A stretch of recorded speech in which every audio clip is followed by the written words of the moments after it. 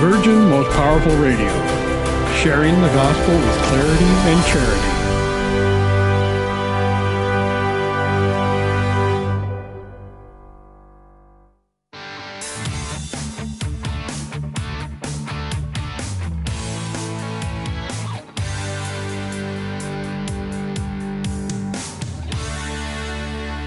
Hello and welcome to No Nonsense Catholic. I'm your host, Matthew Arnold, for Virgin Most Powerful Radio, coming to you today from Studio A here at the VMPR studios. Just found out at the very last moment I needed to hustle over from Studio B over to Studio A, apparently having some trouble with the camera over there, which is not a big deal for me because I definitely have a face for radio. But for those of you who like to watch us on Rumble, like to look at the video, they moved me over here. Okay, today's program, it is the season once again. And so I am going to be called upon one more time to debunk some of the myths and misconceptions surrounding the celebration of All Hallows Eve, Halloween coming up the first next week. Also on a related topic, I'm going to do a quick Catholic Kryptonite apologetic segment on the common objection of prayer to the saints. All right, very Catholic doctrine. Also mentioned the last couple of weeks, I've been talking about how the U.S. Bishops' Conference, the USCCB, has involved in a 3-year campaign to promote a Eucharistic revival in our country. And Father Peter Stravinskas posted an article on the Catholic Thing the other day called What's Really Needed for a Eucharistic Revival? He's asked it as a question. So we're going to look at that as well and take a closer look at some other things if we have the time. But to begin, as always, starting with the gospel from this Sunday that began this week, and we're once again turning to the extraordinary form because we actually covered the ordinary form gospel, which was the Pharisee and the publican, kind of recently here on the program. So doing the extraordinary form gospel for the 20th Sunday after Pentecost, taken from John chapter 4, where Jesus heals the official's son. He went again to Cana in Galilee, where he had changed the water into wine. At Capernaum there was a royal official whose son was ill. When this man heard that Jesus had come from Judea to Galilee, he went to him and pleaded that he come and heal his son, who was near death. Jesus said to him, "Unless you witness signs and wonders, you will not believe."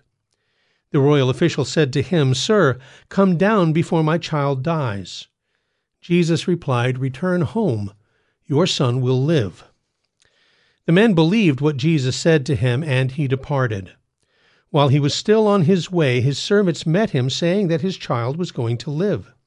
He asked them at what time the boy had begun to recover, and they told him, "The fever left him yesterday at 1 o'clock in the afternoon."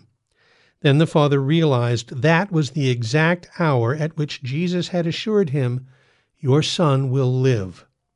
And he and his entire household came to believe. Thus far the words of the Holy Gospel. Now, the royal official in this gospel was probably an officer of the court of King Herod Antipas, who was the ruler of Galilee. So he would have traveled, probably walked, something like 20 miles from Capernaum to Cana to see Jesus.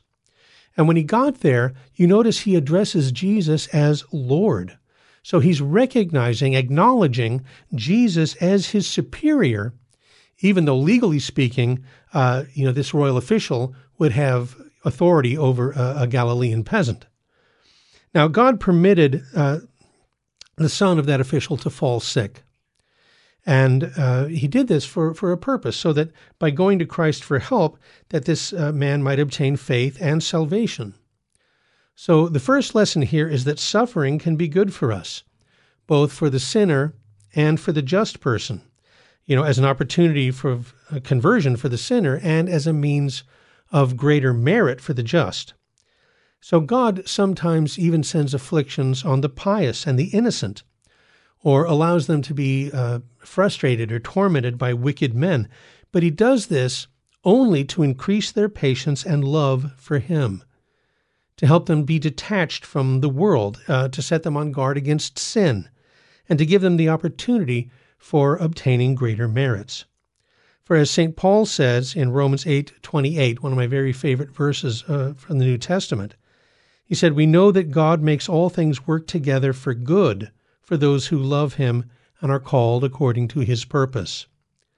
Such was the plan of God in regard to Job and Tobit in the Old Testament and others. And we know how profitable their trials from God were for them.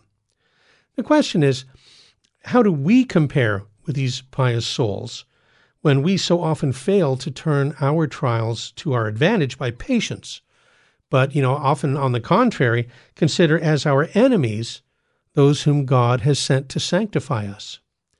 I was on the Terry and Jesse show filling in for Jesse Romero today, just, minutes ago, and we were talking about forgiveness and how we are called to forgive and to love even our enemies, and to realize that sometimes that they're in our lives for a purpose. Also, this miracle was not just a favor for one individual who asked nicely. All right, it was a sign to all people. In fact, unlike Matthew, Mark, and Luke, John's gospel was not written for a specific audience, or in a specific location, but for the whole church, really for everyone everywhere, to urge them to faith in Christ. And so here you have this royal official that had faith that Jesus could do what he claimed, that he would be able to work this miracle. So rather than believing because of the miracle, like the first miracle that took place in Cana at the wedding when the apostle says, "This sign he did at Cana," and his apostles believed, this official believed first and only then saw the miraculous sign. And that's a good lesson for us because it teaches us something about the nature of faith. Just 2 verses prior to this episode, in John 4:44, Jesus declared to his unbelieving companions that a prophet is not treated with honor even in his own hometown, even by those of his own household, even though they had already seen him at work. To believe in Jesus is to welcome the salvation that comes through him. So this particular miracle, this sign, as John calls it, is first of all a response to faith. That Christ did the miracle in response to the man's faith. So John recounts this miracle not only as a demonstration of the official's faith, but as a call for us to believe. If we want God to move in our lives, just as Jesus said to doubting Thomas, "Blessed are those who have not seen and yet believed." Furthermore, and I think this is also really an important point, is that this official didn't just believe Jesus, but he obeyed Jesus by returning home as he told him to, thus demonstrating his faith. It's not enough for us to say that we have faith in Jesus. It's not enough to say that we believe he can, take care of our trials and tribulations. We need to act as if he can. When we pray about a need or a problem, we should live as though we, really believe that Jesus can do what he says. The way you behave demonstrates what you really believe. And Jesus' miracles, and you can take this from somebody who is a former professional magician, his miracles weren't illusions, and they weren't the product of wishful thinking. And we know, reading the scriptures, that often Jesus healed through physical objects, right? Through their instrumentality. He didn't just make the wine appear at Cana like a magic trick. He transformed water into wine. When he cured the man who was born blind, he first combined dust and spittle, and then he took the mud and anointed his eyes with it. Communicating grace through the physical sign, a la the Holy Sacraments. It's really a foreshadowing of the Holy Sacraments. But here we see, Jesus is God. He is the second person of the Holy Trinity, and as such is all-powerful. So although that official's son was like 20 miles away, he was healed when Jesus merely spoke the word. distance wasn't a problem because as God, Christ is master over time and space. You can never put so much space between yourself and Christ that he can't help you. It's like the psalmist says in Psalm 138, 7 through 10 is the Douay Rheims. I think it's 139 in the modern translations. But he says, "Whither shall I go from thy spirit? Or whither shall I flee from thy face? If I ascend into heaven, thou art there. If I descend into hell, thou art present. If I take my wings early in the morning and dwell in the uttermost parts of the sea, even there also shall thy hand lead me, and thy right hand shall hold me." No matter where you go, God is already there. And notice also how the official's faith grew, even in this tight little story. Because first he believes enough to ask Jesus to help his son.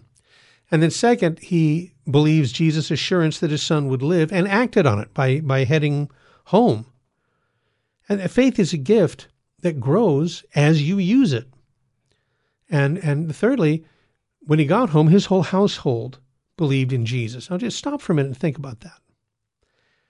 This royal official, had hardly, received the faith when his whole household was converted and believed in Jesus. And that shows us that parents, fathers, and mothers of families, by their good example of faith, by their piety, their zeal in prayer, their fidelity in attending Mass, their worthy reception of communion, and their frequent confession, by the 3 M's, I call it, of meekness, moderation, and modesty, they can do incalculable good for their children, an important reality for parents and grandparents to reflect upon, especially, in light of the words of St. Paul, if they have no care for their own, and especially those of their own house, they have denied the faith and are worse than the infidel. And that's no nonsense. Halloween and more when we come back on No Nonsense Catholic here on Virgin Most Powerful Radio right after this.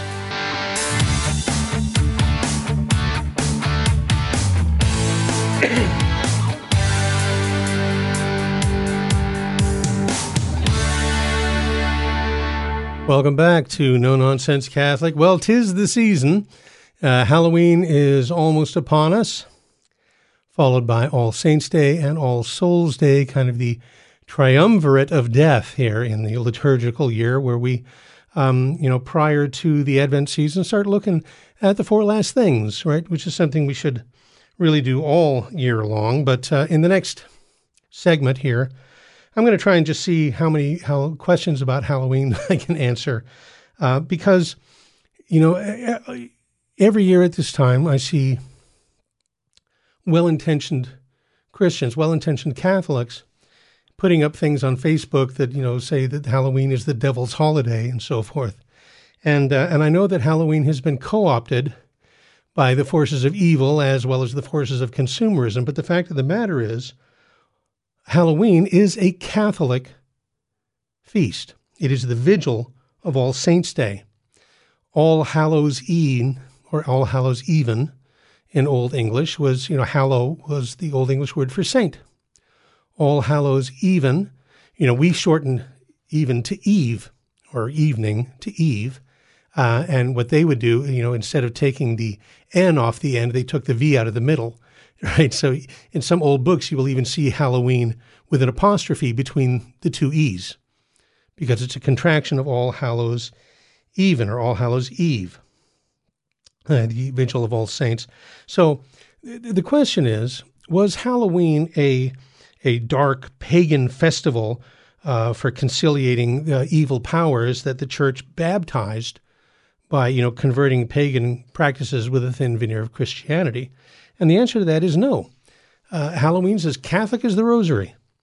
In the early days of the church, Christians were accustomed to celebrate the anniversary of the death of local martyrs, and, in their local liturgy.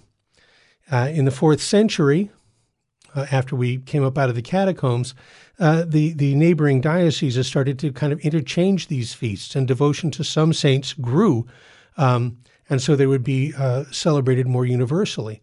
But of course, there were far more martyrs than there were days in the year. And so they started to join in a common feast for all the saints on the Friday after Easter. Now, in the year 610, Pope Boniface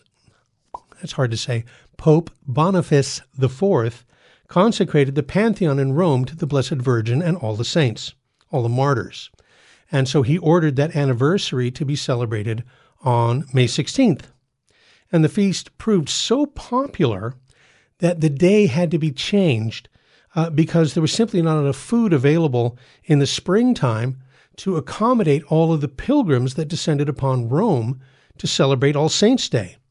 So in the 700s, Pope Gregory III consecrated a chapel at the Basilica of St. Peter to all the saints and moved the Roman celebration of All Saints' Day to the 1st of November, at harvest time when there'd be, food enough to accommodate everybody.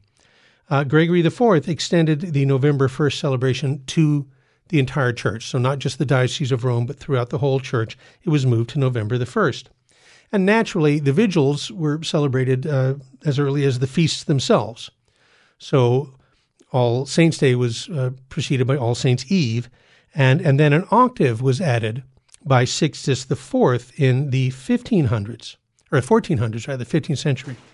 So there was kind of a miniature Halloween season that used to be called All Hallowtide, all the way up to the 1950s, when Pope Pius XII started instituting these liturgical reforms that would eventually culminate in an entire new order of the Mass after Vatican II, and that's another topic for another time. But the question is, well, what about the paganism upon which Halloween is supposedly based, or Halloween customs? Well, pagan people typically understood life and death as cyclical. And so they celebrated their dead, they remembered their ancestors in the springtime, when that life and death cycle is starting over. Hence the original May 16 date for All Saints' Day, right? Because the pagan celebrations for the dead had always been held in the spring. And likewise, the Legend of Sleepy Hollow by Washington Irving is considered kind of the quintessential American Halloween story, right? The Headless Horseman. But actually, if you read it, you will find that it's not set at Halloween, but in the springtime, according to the old customs of the Pennsylvania Dutch. In Bram Stoker's Dracula, the Transylvanian peasants tell Renfield, "Don't go to Castle Dracula, because it's Walpurgisnacht." This is the night when the dead roam the earth, right? So, but again, Walpurgisnacht is in April. Here in Southern California, we have a large Hispanic Catholic community that celebrates the La Dia de los Muertos, the Day of the Dead, at around All Saints and All Souls Day. But again, that Day of the Dead celebration, those customs go back to pagan times, but they were celebrated in the spring. So the point is that all of these kind of pagan traditions that were associated with honoring the dead have been transferred, those cultural observances have been transferred from when the pagans actually celebrated them to now when the church celebrates the saints and All Souls Day. So Halloween customs, trick-or-treat, jack-o'-lanterns, wearing costumes, none of that was ever a part of ancient paganism. Okay? For one thing, jack-o'-lanterns are American because there weren't any pumpkins in Europe until the discovery of the New World. Wearing costumes at this time of year for All Saints and All Souls Day is actually, that dates back to medieval France and the days of the Black Plague, when they would, it was manifested culturally by something called the Danse Macabre. And the Danse Macabre was a custom, it was a pageantry, right, where someone dressed as the figure of death would lead a parade of, men and women dressed in costumes representing the Pope and the clergy, male and female religious, the king and the queen and the other royalty and nobility, and then followed by the craftsman, the butcher, the baker, and the candlestick maker, and the fish wife, and so on. And then with the common peasantry just joining in the parade, bringing up the rear. And the point behind this, it was a timely reminder that this skeletal figure leading a parade of everybody, to show that death is no respecter of persons, that everyone dies, that death comes for us all, and that we need to be prepared because no one knows the day or the hour. And that very imagery, the notion of death as the grim reaper who's bringing in a harvest of souls, is entirely biblical. That's imagery based on the words of our Lord Jesus himself. In the parable of the wheat and the weeds, which represent the just and the sinners in the church, Jesus says, "Let them grow together until the harvest. And at harvest time, I will say to the reapers, first collect the weeds and tie them in bundles for burning, but gather the wheat into my barn." So likewise, that idea of the day of judgment or doomsday is a Christian belief. Catholics celebrate the Holy Mass according to a yearly liturgical cycle that corresponds to the seasons of the year. But we do not see life as cyclical, like the pagans of old, but as linear. See, for the Christian, life has meaning and purpose, and each individual soul is on its way to an ultimate and eternal destination, either in heaven or in hell. Right? So that thoroughly Christian. And what about trick or treat? Is that an old pagan custom? Again, sometimes people bring up the I don't know, and I have no idea if this is true or not, but they say it was kind of like Christmas caroling, that on All Hallows Eve, people would go, or on All Saints Day, maybe they would go from house to house and ask for treats, little soul cakes, they called them, so that they would, in return for praying for people's soul. Kind of like a Halloween version of Christmas caroling. Now, I have no idea if that's true or not, but even if it is, that's clearly a Christian practice and not a pagan one. Trick or treat, well, it is as American as apple pie. When my dad was a boy in the 20s and 30s, he told me that Halloween was celebrated as a mischief night. There wasn't any trick or treating, And when they say mischief, that's a nice way of saying low-key vandalism, throwing eggs at cars or soaping windows, tipping over the outhouse, that kind of thing. And so in the 20s and 30s, the Boy Scouts of America started promoting putting an end to the mischief with an appeal for a safe and sane Halloween.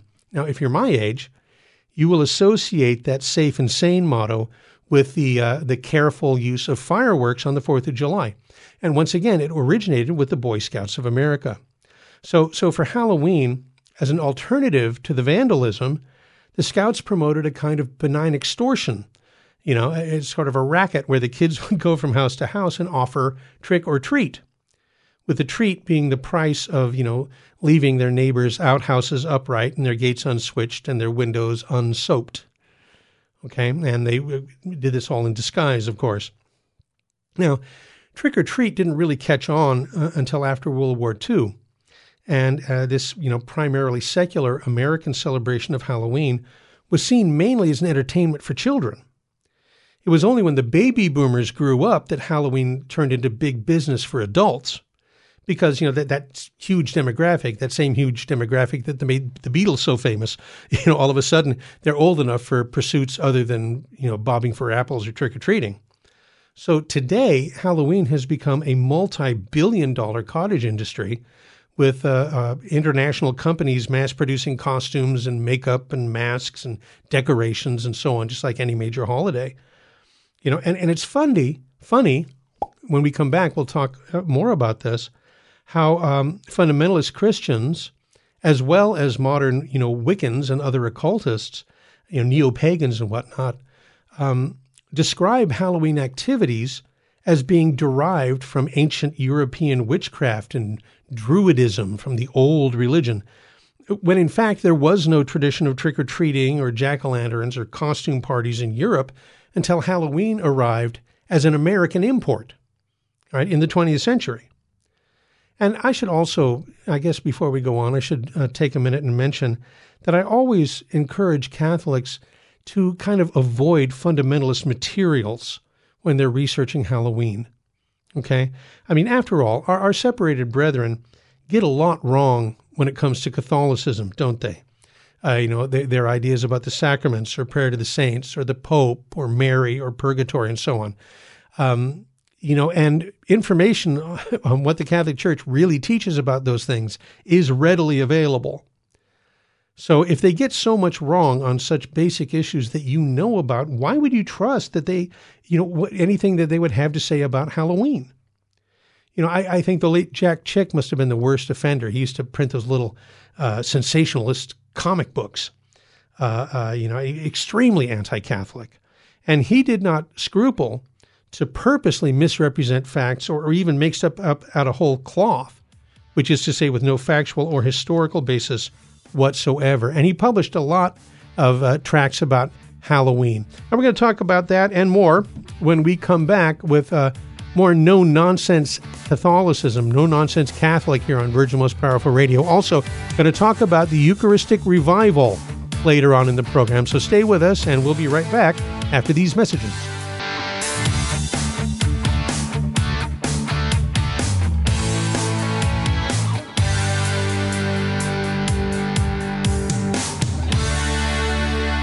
All right, we were talking about Halloween, and I was telling you that as a Catholic, it's probably better to avoid fundamentalist or other Christian materials about Halloween. And I pointed out Jack Chick and his Halloween tracts. He published several of them, all of which were just laughable nonsense. But the funny thing is that this is the kind of source where a lot of people get the idea that Halloween was some solemn night for witches and druids. And we've already seen that that's not the case, that this was a thoroughly Christian a holiday. And I would hasten to add that the idea that witchcraft was really some, old pre-Christian, goddess nature religion is something that actually appeared in the 20th century. And it's ironic that fundamentalist Christians on the one hand and witches, self-styled or otherwise on the other, have kind of become strange bedfellows in this. In their common aversion to the Catholic faith, they've kind of created an echo chamber for keeping some of these old anti-Catholic myths alive as if they were true.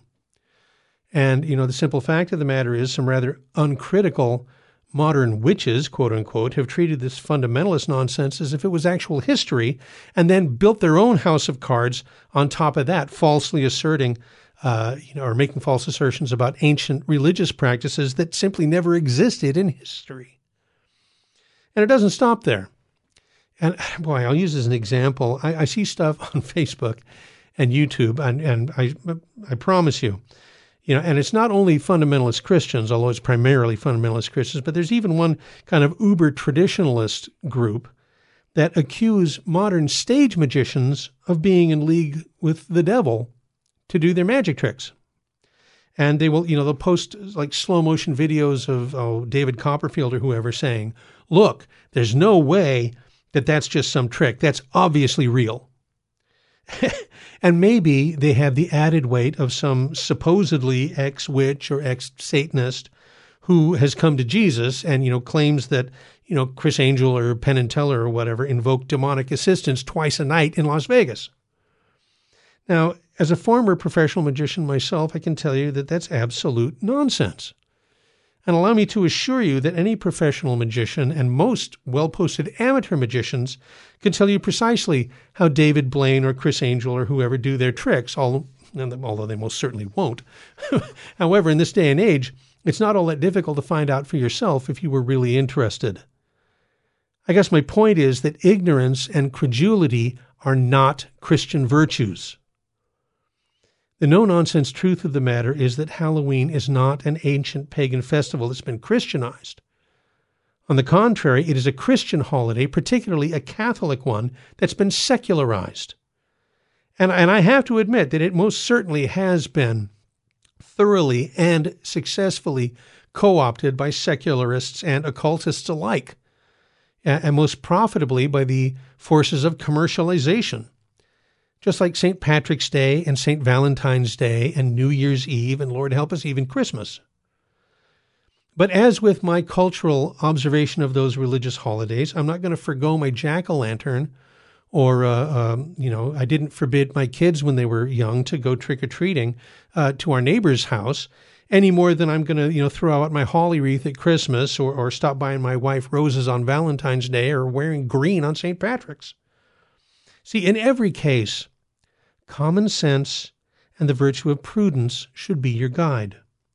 Because for all that I've said, it is true that Halloween is misrepresented by self-styled witches and their neo-pagan fellow travelers, and even Satanists, as a way of drawing kids into their influence. And that is dangerous. There's an entire cottage industry of occult materials being marketed directly to teens and children. Llewellyn Publishing, one of the biggest occult publishers in the world, as far as I know, puts out a book called Teen Witch. It was first published in the late 90s, and it's been their number one bestseller now for years, even outselling their a book on astrology that's been in print for almost 100 years. And there's a whole cottage industry of occult practice books for children that are associated with Harry Potter. Not officially, but have that whimsical look and written by people with colorful sobriquets like Cornelius Rumstuckle and so forth. Obviously, trying to cash in on kids' interest in the occult because of Harry Potter. This year, somebody sent a link to VMPR the other day for a children's board game called Let's Summon Demons, which has an accompanying coloring and activity book of the same name. Now, about 2 minutes research revealed that it's meant to be a joke, that it's a satire. But, I come from a long line of cowboys, and as my Uncle Harry used to say, some things ain't funny. And that's certain. Summoning Demons is one of them. In the preface to the Screwtape Letters, C.S. Lewis says, "There's two equal and opposite errors into which our race can fall about the devils. One is to disbelieve in their existence. The other is to believe and to feel an excessive and unhealthy interest in them. They themselves are equally pleased by both errors and hail a materialist or a magician with the same delight." And when he says magician, he's talking about, in the classical sense, like Dr. Faustus or whatever. And, I would also point out that something that's every bit as disturbing, or if not more so, about the Halloween industry is the sexualization of a children's holiday. It's become a night of debauchery for adult people, but I'm not just talking about, the adult women that use Halloween as an excuse to dress like a prostitute, or, all the costumes, the sexy witch and the, sexy Little Red Riding Hood and sexy, whatever, Alice in Wonderland. But the fact that those things are being marketed, these sexy costumes, quote unquote, are being marketed to adolescent girls. And it is a kind of a social grooming, right? For this hypersexuality, what I think is far more worrying than cardboard skeletons and jack-o'-lanterns.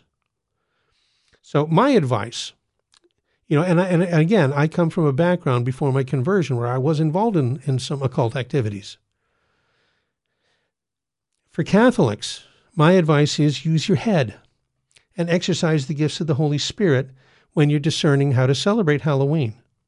Obviously, it's dangerous to dabble with the occult, casting spells and playing with Ouija boards and the like. And it certainly isn't healthy for kids or anyone else to obsess over, horror movies and so on.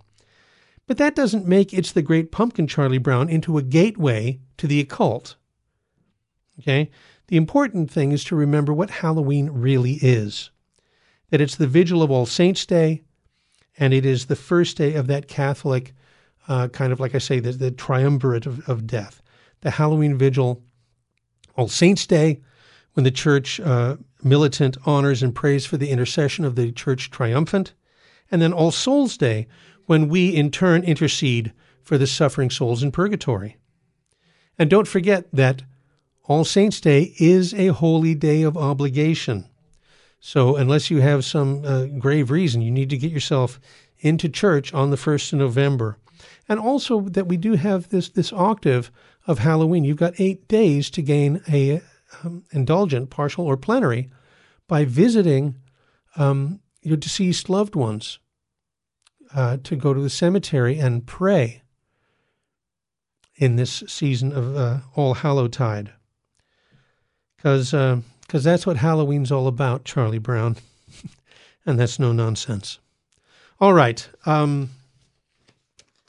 I think we've kind of taken a sledgehammer to a flea on that one, but I hope that it may have cleared up some confusion that some people might have regarding Halloween. And I want to turn now to the U.S. bishops. They are promoting a Eucharistic revival. They want to see a Eucharistic revival in the United States. It was prompted really by a discussion at the Bishops' Conference regarding the rather disturbing statistic that apparently something like 70% of Catholics do not either understand or believe the doctrine of transubstantiation. They don't believe in the real presence of Christ in the Eucharist. And that's a crisis of faith. And so the bishops have proposed this 3-year program of Eucharistic revival.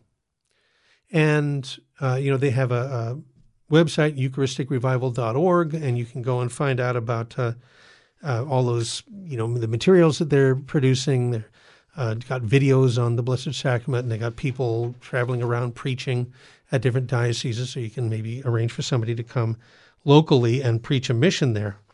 But Father Peter Stravinskas published an article the other day, and we've known Father Stravinskas when I worked at St. Joseph, 20 years ago and more. Terry and he go back further than that. He was, kind of the question and answer man for Our Sunday Visitor. In 1987, he actually started his own publication called The Catholic Answer. So, for people that had questions about the faith. And Father Stravinskas, I would point out, also started seminary in 1968, and then he was ordained to the priesthood in 1977. So his formation all happened in the years following the Second Vatican Council. So Father Stravinskas is not a traditionalist priest. He doesn't say the traditional Mass or advocate for those things. He's very much dyed-in-the-wool, mainstream Catholic priest. And yet in this article, he's written called What's Really Needed for a Eucharistic Revival, and he brings up a lot of things that he thinks need to be corrected liturgically if the bishops expect to have any real success with their Eucharistic revival. He said that the American bishops are rightly concerned about the widespread loss of faith in the Holy Eucharist, but they've launched this program. But he says all the teaching, preaching, and programs in the world will avail little or nothing unless they address the root causes of unbelief, namely the signs and symbols of the sacred liturgy, which no longer support the teaching. It's a bold thing to say, but he's going to tell us why when we come back right after this. Take a look at that article that he posted in the Catholic Thing. That and more when we return with the final segment of No Nonsense Catholic on Virgin Most Powerful Radio. Stay with us, and we will be right back after these messages.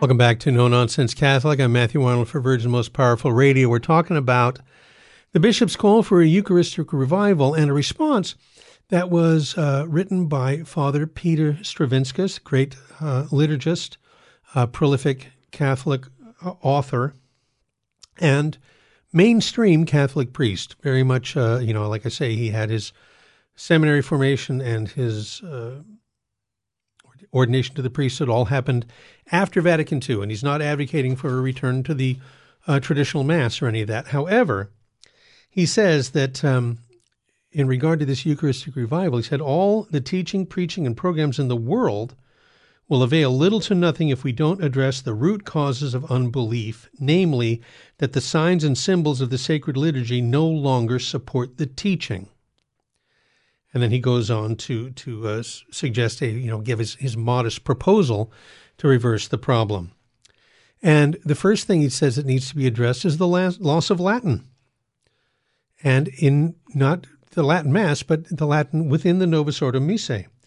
He said the Council Fathers, referring to Vatican II, opened up the possibility, I'd like to underline that, he didn't emphasize it, but I will, the possibility for greater use of the vernacular. So, for example, the scripture readings and the prayer of the faithful and so on. It says, but they were quite clear that Latin should not only be retained in the liturgy, but that the faithful ought to be able to respond to the Latin prayers and sing the venerable Gregorian chants. In other words, you should be able to attend the Mass in Novus Ordo Mass in Latin and say all the responses in Latin, and be able to sing the Gloria and the Creed and so forth, to be able to chant them along with the cantor or the choir. Obviously, virtually no serious attempt has been made in that direction church-wide. He said that every major religion retains a place of honor for a sacral language, lest the pedestrian override the sacred. He said banishing Latin has also contributed to the quote-unquote balkanization of parishes, as the various ethnic groups split off into separate communities. And you see that there are so many, especially here in Southern California. You'll have people that go to the Mass in English, and people that go to the Mass in Vietnamese, and people that go to the Mass in Spanish, and people that go to the Mass in Tagalog, and the people that go to the Mass in Chinese. And, at these various communities, it's really like three congregations just sharing a worship space instead of a parish church.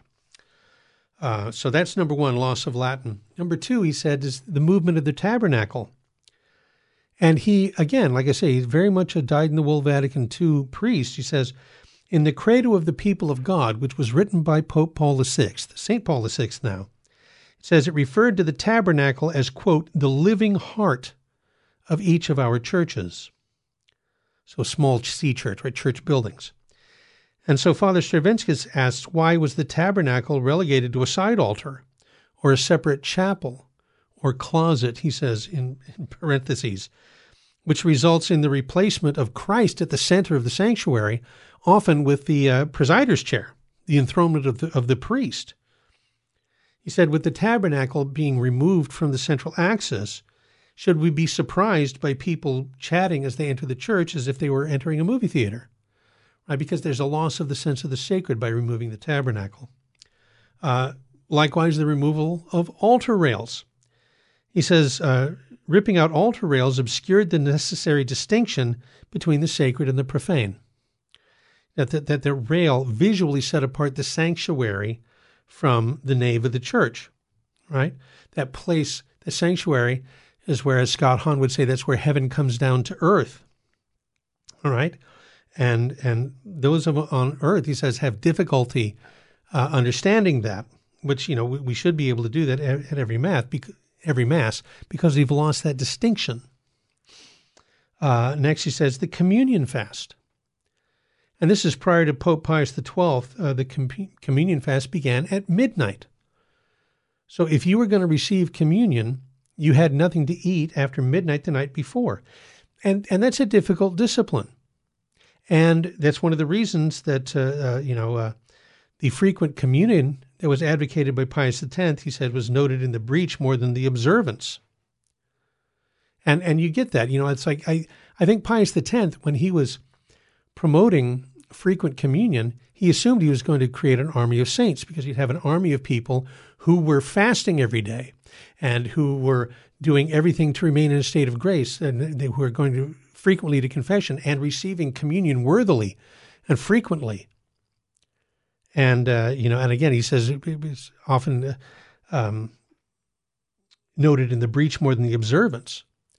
And it was Pius XII then who mitigated the fast to 3 hours for solid foods and 1 hour for liquids. And then Paul VI modified the fast even further, so just 1 hour, and that's the present discipline, without solid food or liquids, with the exception of water or medicine.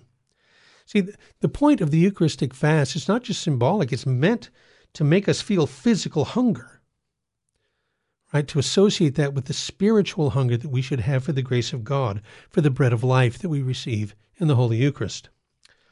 Another one he mentions is standing for communion.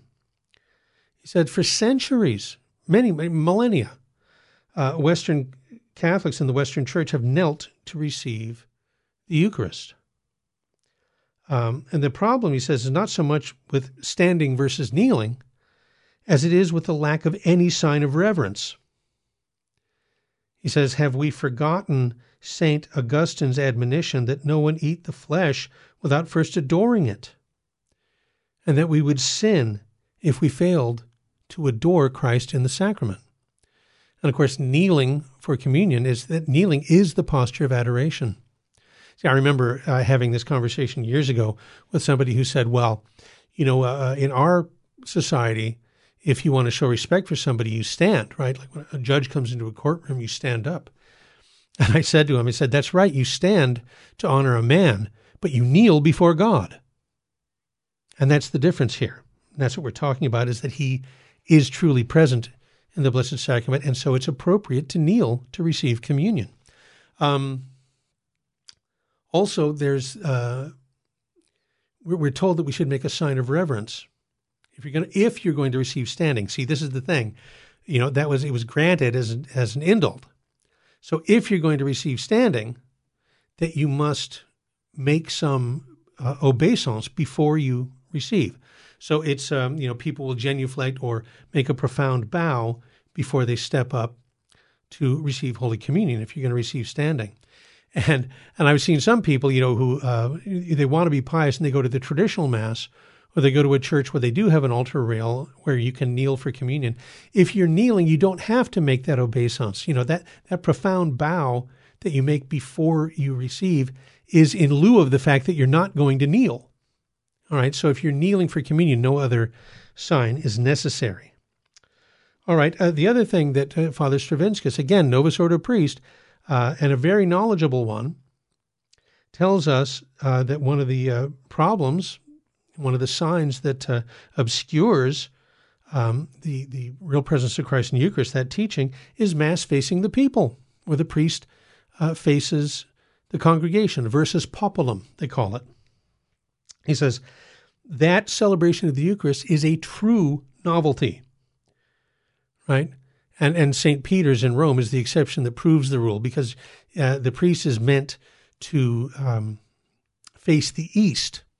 And because, St. Peter's Basilica faces west, the priest would face the east, right? Even though the congregation was before the altar. But in every religion where sacrifice is offered, from biblical Jerusalem to, the pagan Greeks and Romans, the priest and the people face in the same direction, presumably, facing the divinity that's being implored. And of course, in Christianity and Judeo-Christian tradition, the sunrise is a sign of God. And so we face to the east. All right. And ironically, he said, versus populum is far more clericalist than ad orientem, which means facing east, because it makes the priest the center of attention.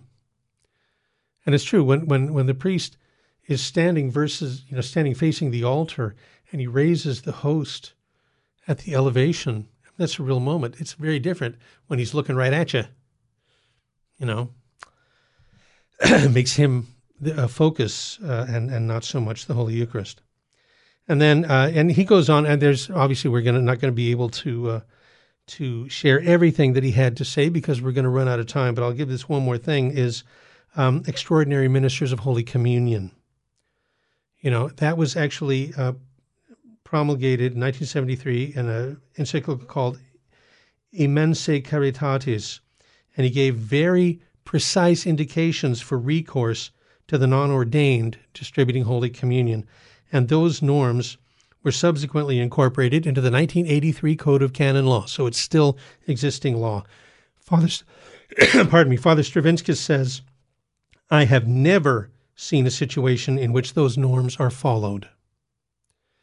And I guess I'm going to leave you on that.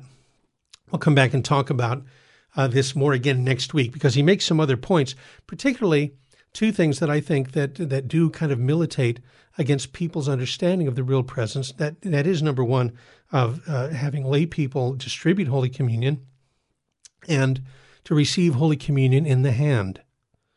Right? Both are allowed by the Church's law. Both are often abused, and both are or can be an impediment for for belief in the real presence. Pardon me. They moved me into Studio One here, and unfortunately there's no cough button, and I got a dry spot in my throat for the last minute of the show. Anyway, next week, going to come back with more of that. Also, Terry and I, on the Terry and Jesse show today, I sat in for Jess Romero, and we talked about the hidden power of forgiveness. And I want to talk about next week a number of questions, common questions that people have about forgiveness. Sorry. So we have that to look forward to. Also, we'll be doing the gospel for next week and all the things that we normally do. I just want to encourage you in the final moments here to go to vmpr.org. If you haven't, visit our website. First off, there's a bunch of information there about what's going on here and all the different shows that we have and so forth. And I want you to avail yourself of that. But also, it's on vmpr.org that you can download our smartphone app. And that's really the best way to, you will always have the shows right there at your fingertips. You can listen to them as they're podcast live, and you can listen to them on demand at your leisure, and you don't have to worry about finding your particular podcast platform or any of that. Makes it super easy, all in one place, and there's lots of other stuff on the app. Also prayers and information that'll be good for you. And also just wanted to say thank you so much for listening. Thank you for your support of Virgin Most Powerful, your prayers especially, and your financial support. You can find out about that on the website as well. And until next time, again, thanks for listening. And may God richly bless you and your family.